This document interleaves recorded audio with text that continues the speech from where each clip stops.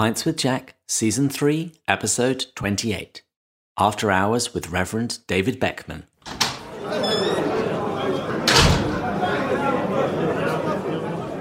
Good morning and welcome to Pints with Jack, a podcast where two enthusiastic C.S. Lewis amateurs get together, share a beverage, and discuss a work of C.S. Lewis.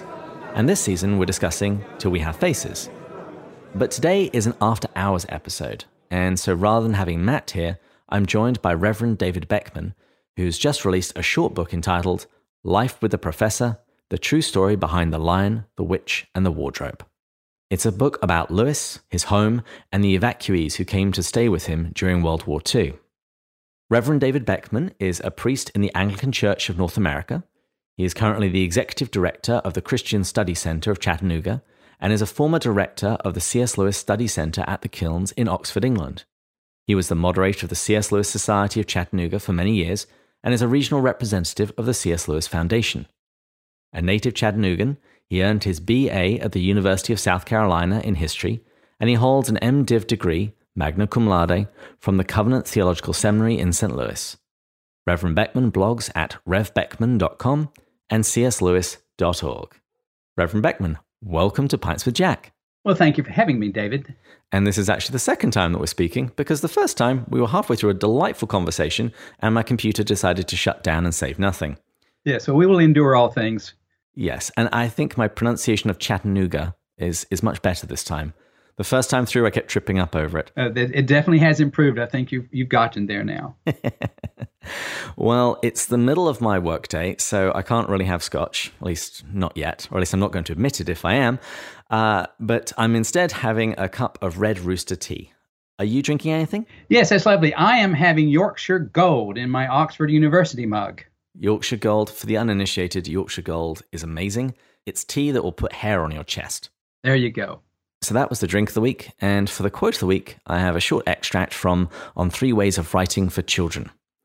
Lewis wrote, I am almost inclined to set up as canon that a children's story which is enjoyed only by children is a bad children's story. And so with that, cheers. Cheers. Very nice. With a little milk and sweetener. I will allow the milk. I would go for real sugar personally, but when I was a kid, my mother wouldn't let us put sugar in our tea except when I went to other people's houses. Okay. So that was when I went crazy. Okay. Right. How did you first discover Lewis? What kind of role has he played in your life and in your spiritual journey? Well, Dave, I have to think back a good while back to my college days in the 1970s, but I really believe that what happened was I heard about Lewis through InterVarsity and Campus Crusade conferences that I attended. They would have book tables there, and I've got books. I know that from the dates and the condition, just my memory, I'm pretty sure I bought them off of those book tables. And Screwtape Letters, Mere Christianity, Problem of Pain, all the real classics. And my faith was challenged a good bit in college, and so I was very hungry for things to help me to develop a Christian mind and to think intellectually about the Christian faith. And Lewis was just a real blessing to me. I really appreciated him, and then of course after that came Narnia and all the rest of it, and I've just loved Lewis ever since. So you came to Narnia after his apologetics works? Yes, that's correct. I know people come through Lewis all kinds of different ways, but that was my path. But at some point, your relationship with Lewis got kind of serious because you became the director of the C.S. Lewis Study Center at the Kilns. How did that come about? Well, the short story is that I was teaching at the University of Tennessee and at a local Christian school, and for different reasons, I lost those positions. And my wife started praying that God would just have somebody call me on the phone and offer me a job. And so the current director at the Kilns called me on the phone and offered me the job. Nice. I think I might ask your wife to pray that I get that job, because that sounds like an awful lot of fun. But of course, she was a good friend of ours. We had visited her at the Kilns and had known her for a number of years. And we were connected with the C.S. Lewis Foundation indirectly. So a number of things just came together. It was, what people call a God thing. But initially I said no, because we were expecting our third grandchild, and I just could not conceive of taking my wife to England when we had this child coming. But everybody said, "You got to do this." And so we did. I gave in. You have good friends. Now, you just released your book, Life with the Professor, the true story behind The Lion, the Witch, and the Wardrobe. What was it that motivated you to write this book, and now? Well, part of it is I love the story. I love all things Britain during World War II, and with my connection with the kilns and with Lewis and so forth, this was something that I was naturally interested in. But I also presented this material at one of the Taylor University colloquiums about C.S. Lewis, and one of the folks that was there asked if I had anything in print about it, and I didn't. And I thought, well, maybe I should do that. And it's taken a while, but I finally did. And I actually sent a proof copy to that person just to show her influence. So that was kind of fun. Yeah, a couple of years ago, I visited the kilns, and as I was reading your book, it really struck me that it would be really good preparatory reading for any tourists preparing to visit Lewis's home or to read afterwards. Yes, it introduces you to the house itself. I mean, there's things, if you have a knowledgeable tour guide at the kilns, which hopefully you would have, it does introduce you to a lot of the background of the kilns, but especially the World War II era, which is leads right up to the composition of the Narnian Chronicles, which was which followed immediately after the war. So I think it's a fun book myself. And it was a very quick read. I got through it practically, I think, in 2 sittings. It was 2 pots of tea, I think. It is short. It is short. Now, what were your sources of information when you were writing this book? What were your primary sources? Well, as I say in the preface, pretty much all the biographies of Lewis will at least mention the evacuees from London during World War II. And some of them will talk about, that is, some of the biographers will talk about some of them and the others. But there's not been a place where all the available information has been gathered together so that you've got the full story with the chronology, some research done. And also, one of the evacuees is a rather famous lady named Lady Jill Freud, and I was able to get in touch with her, and she was happy to answer all my questions. So there was that. Also, a fun thing that happened was while I was the director there at the kilns, I wanted to set up Lewis's post-war office.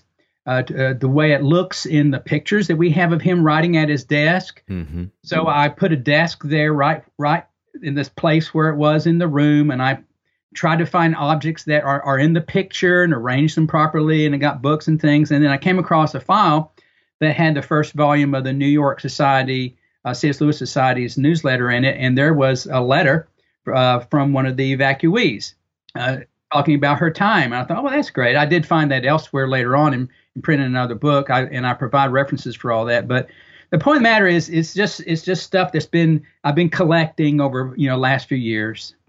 And let's talk about the book's dedication. Who is it dedicated to, and why is she called The Glory of the Kilns? The book is dedicated to Lady Jill Freud, who is the evacuee that I mentioned earlier. She's the one that the biographers tend to mention because she had, well, I don't say.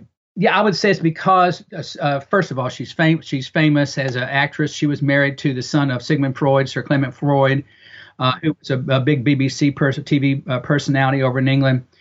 So there's that aspect of it. But she's also been happy to talk about her experience through the years. She's had some articles. She's been interviewed. She's been on, some television things and so forth. And so she was. She's been identified with that period of time.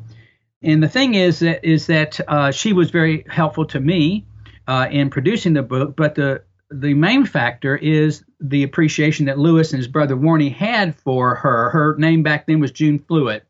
I tell in the book about the change of her name. But she came there as an evacuee, but she saw how much they needed her, and so she stayed on beyond she got permission from her parents to stay on, and she was there for about 2 years or so, there to the end of the war. And in fact, the Lewis brothers had to write to her family to encourage them to get her to leave and go back to school because otherwise she wasn't going to go.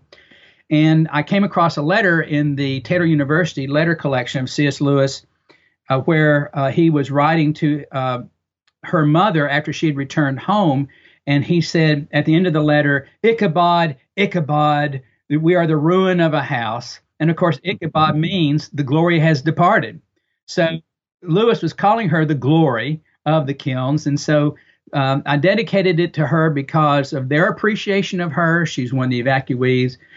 She was helpful to me, and also to honor her as I think Lewis and Warney would like. And wasn't she also at least the partial inspiration for Lucy Pevensey? Yes, Douglas Gresham told her that.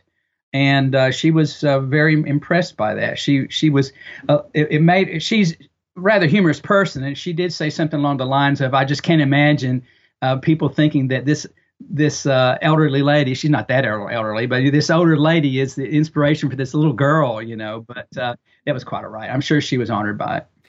And I think probably going forward, can you just talk us through how your book is structured? What kind of areas do you talk about? Right. It's pretty chronological from around 1930 to 1945. I talk about the acquisition of the house in 1930. And then as I get into the war, I talk about people that are living in the house during the war. I talk about the evacuees as they came and went because they came in different sets at different times. And then I just have some observations that I've made on Lewis's relationship with the girls. Okay, then let's start with the house itself. What can you tell us about Jack's home in Oxford? Well, it's something of a sprawling bungalow. It's brick house, tiled roof, very much a period house with, it was built around 1922. We don't know who built it, but it was built at that time. So it had a lot of the more middle class sort of aspects to it. At the time when they bought it, it was out in the countryside, which is one of the reasons why Lewis and his brother Warney liked it so much, because they wanted to get away from town. They wanted to have their privacy and so forth. It is kind of sprawling, but it's not as big as the house that is depicted in The Lion, the Witch, and Wardrobe. That's a much larger house, which we think is Lewis was probably basing that on the house Little Lee that he had grown up in himself back in Ireland.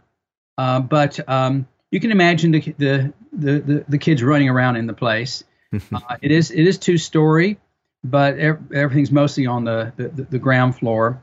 So one of the good things about the house, I don't know if we were going to talk about this later, but I can probably go ahead and put this in now, is the fact that after Lewis's brother Warney died and the house was sold, the people that moved into the house updated it in 1970s fashion. Ugh. So in came the orange shag carpet, and the fireplaces were closed up, and electric heaters came in, and old windows went out, and it was abominable.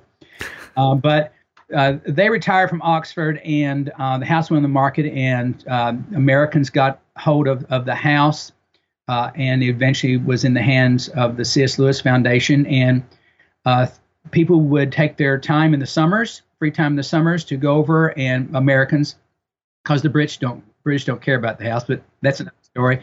And they went over and fixed it up the way it made it habitable again, and made it look like it did as best they could back in the days when the Lewises lived there. And so it's a real treat to visit the place.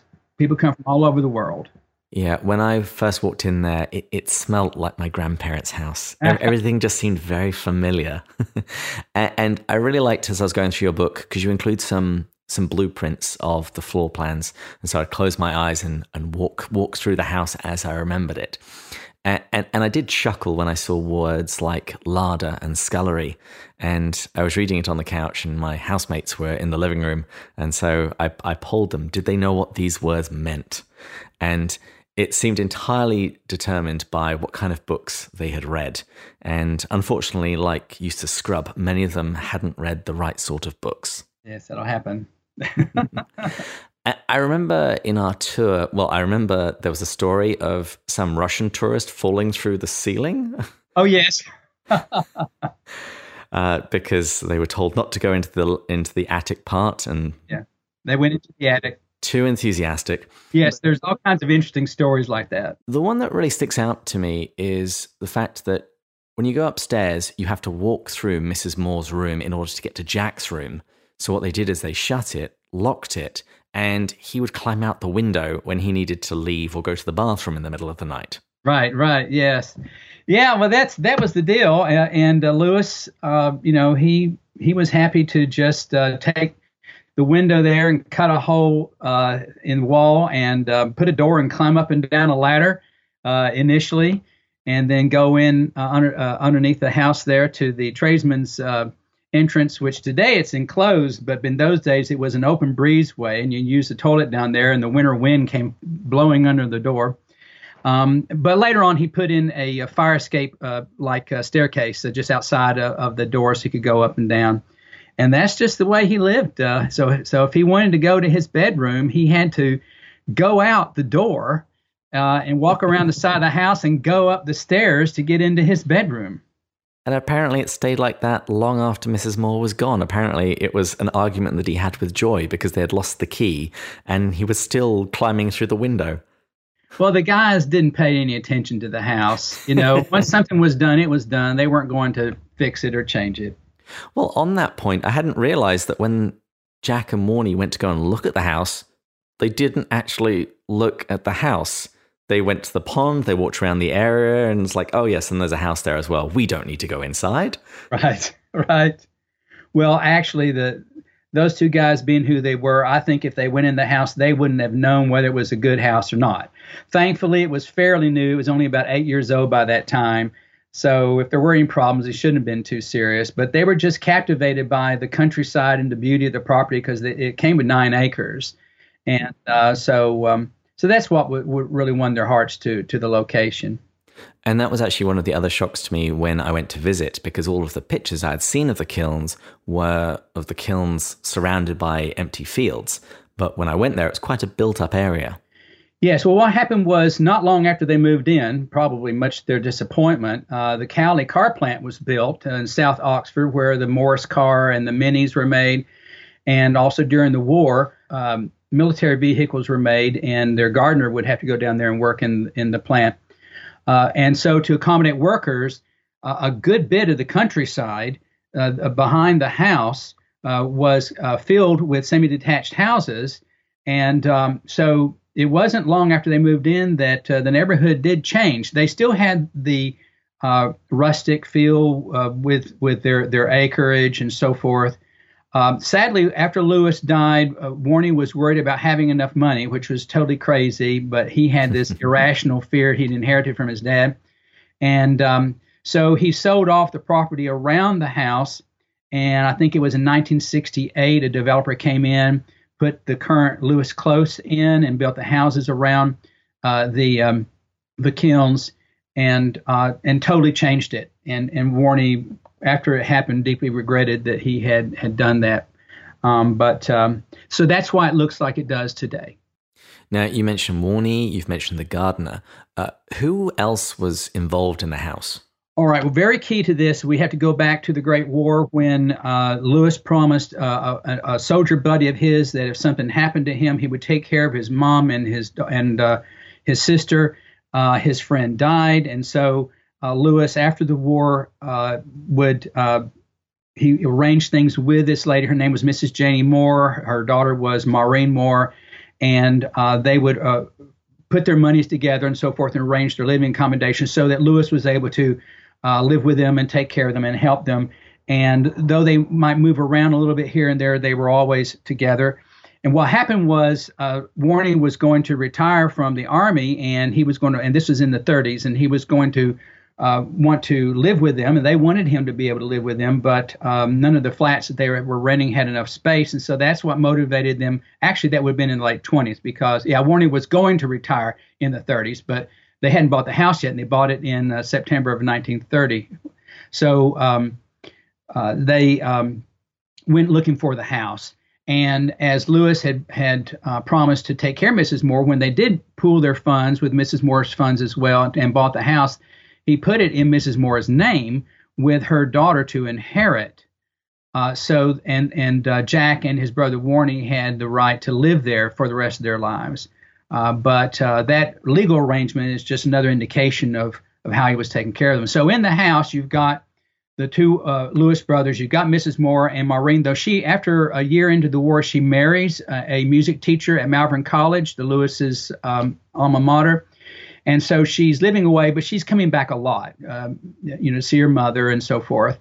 Then there is the gardener, Fred Paxford. There's the ladies that would live there and help out with cooking and housework, and they were, several of them at different times. And then, of course, once the war started, the evacuees were there. And in your book, you also talk about there being lots and lots of animals: dogs, cats, hens, rabbits. Yes, there were, and it was a good thing because with the war and rationing hit, to have a couple dozen chickens and some rabbits was a very beneficial thing for them to have. Lewis, of course, loved animals.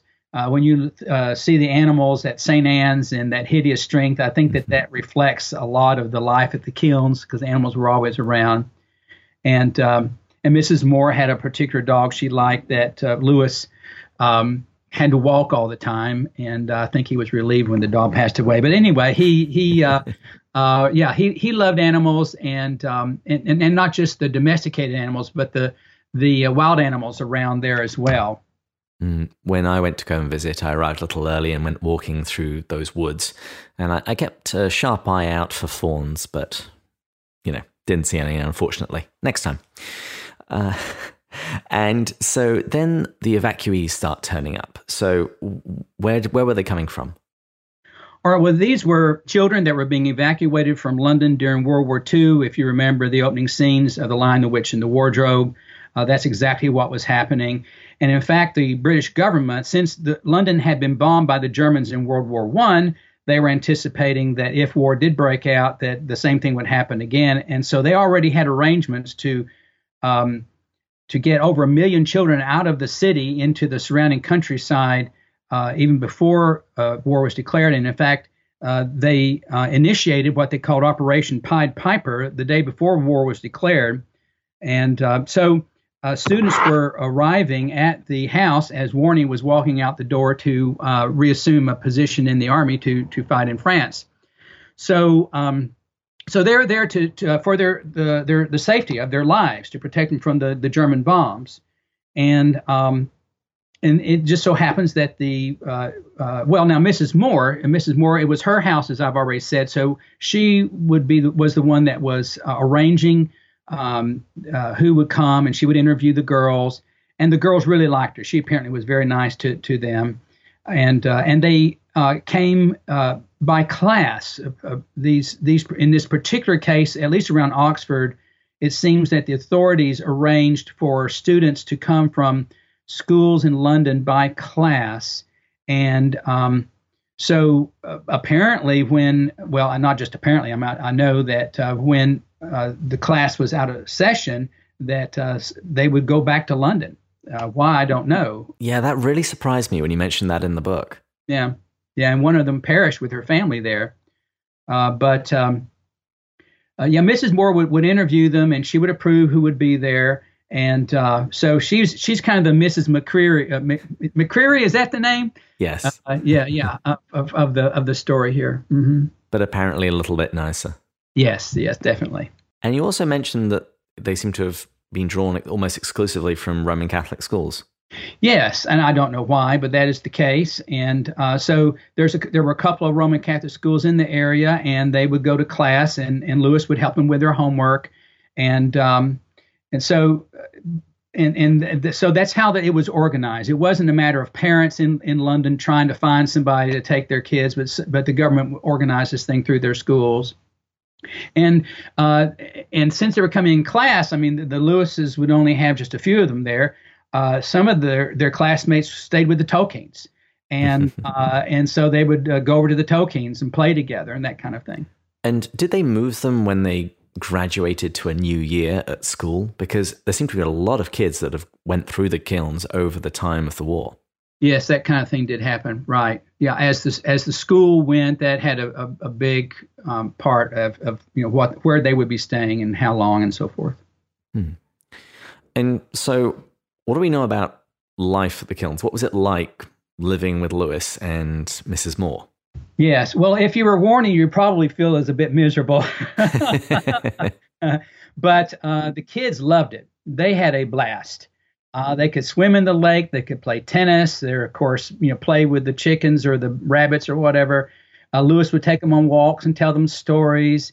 He'd take them into town. And also, if he thought Mrs. Moore was being a little bit stingy with the food, he'd sneak them over to the Six Bells pub just down the road and buy them fish and chips and be sure that they had licked their fingers clean and everything before they walked back in the house, so Mrs. Moore wouldn't know about it. So yeah, they had a great time. They said that they were being spoiled. One of them said, "I got fat." It was they were doing well. And the older ones, and this is something that I really enjoyed learning about. The older girls, Lewis would take them into town because there were some difference in ages at times, and Lewis was being sensitive to that. And so the older girls he would take into town and introduce to his friends. And we're talking about, Tolkien and these other guys. And one of the delights they had too was he just said, if you want any books at Blackwell's, just go in there and put it on my tab, that sort of thing. So at any rate, when if you go to the website that I recommend in the book about the history of the story of the evacuees in England, a lot of them suffered a lot. They had a hard time. Now they enjoyed being out in the rural countryside, but seems like there were a good number of heads of households that just were not sympathetic with children. Maybe didn't even like them, whatever. So there was a lot of kids had a hard time. So the students staying in Oxford with the Lewises were very fortunate indeed. And that's one of the things I particularly liked about your book, because it helps battle the image that movies and plays like The Shadowlands, they portray Lewis as this stoic creature that doesn't like small people at all, that is aloof. But your book paints quite a different picture. Yes, indeed. Yes. It is true that Lewis did not think of himself as, being able to do anything with children. He thought that that they just weren't for him or whatever. But these kids show up in the house, and he uses the word delightful. He says, "This is great." And he got really liking them, caring for them, having compassion on them, and he was a very warm character anyway. He just had not been around kids that much. So he was warm with the kids when they showed up. So in that case, what kind of impact did they have on him? I think that's an important question. There's a story that's told that he came down the stairs one day and Mrs. Moore and Maureen were in the dining room. When you come down the stairs, you just go around the corner and there's the dining room. He says, "I'm going to write a book for children." And they laughed because it's like, yeah, sure. But by that time, he had just gotten such a heart for children. And while we recognize that he had a number of reasons for writing the Narnia books, I argue, and there are some other people who have indicated this before, that he just got a heart for children during the war, and so there was that personal side of it, that warm personal side of things, caring about kids. Mm. And you also noted in your book that when they said that they were bored, he saw that as almost a flaw in their imaginative capabilities. Yes. Yeah, he felt sorry for them. And he would write to people about them and talk about how they have no imagination. When we were kids, we would go out and we would do this, or we would go up in our little room and we would make our stories and draw our pictures and stuff.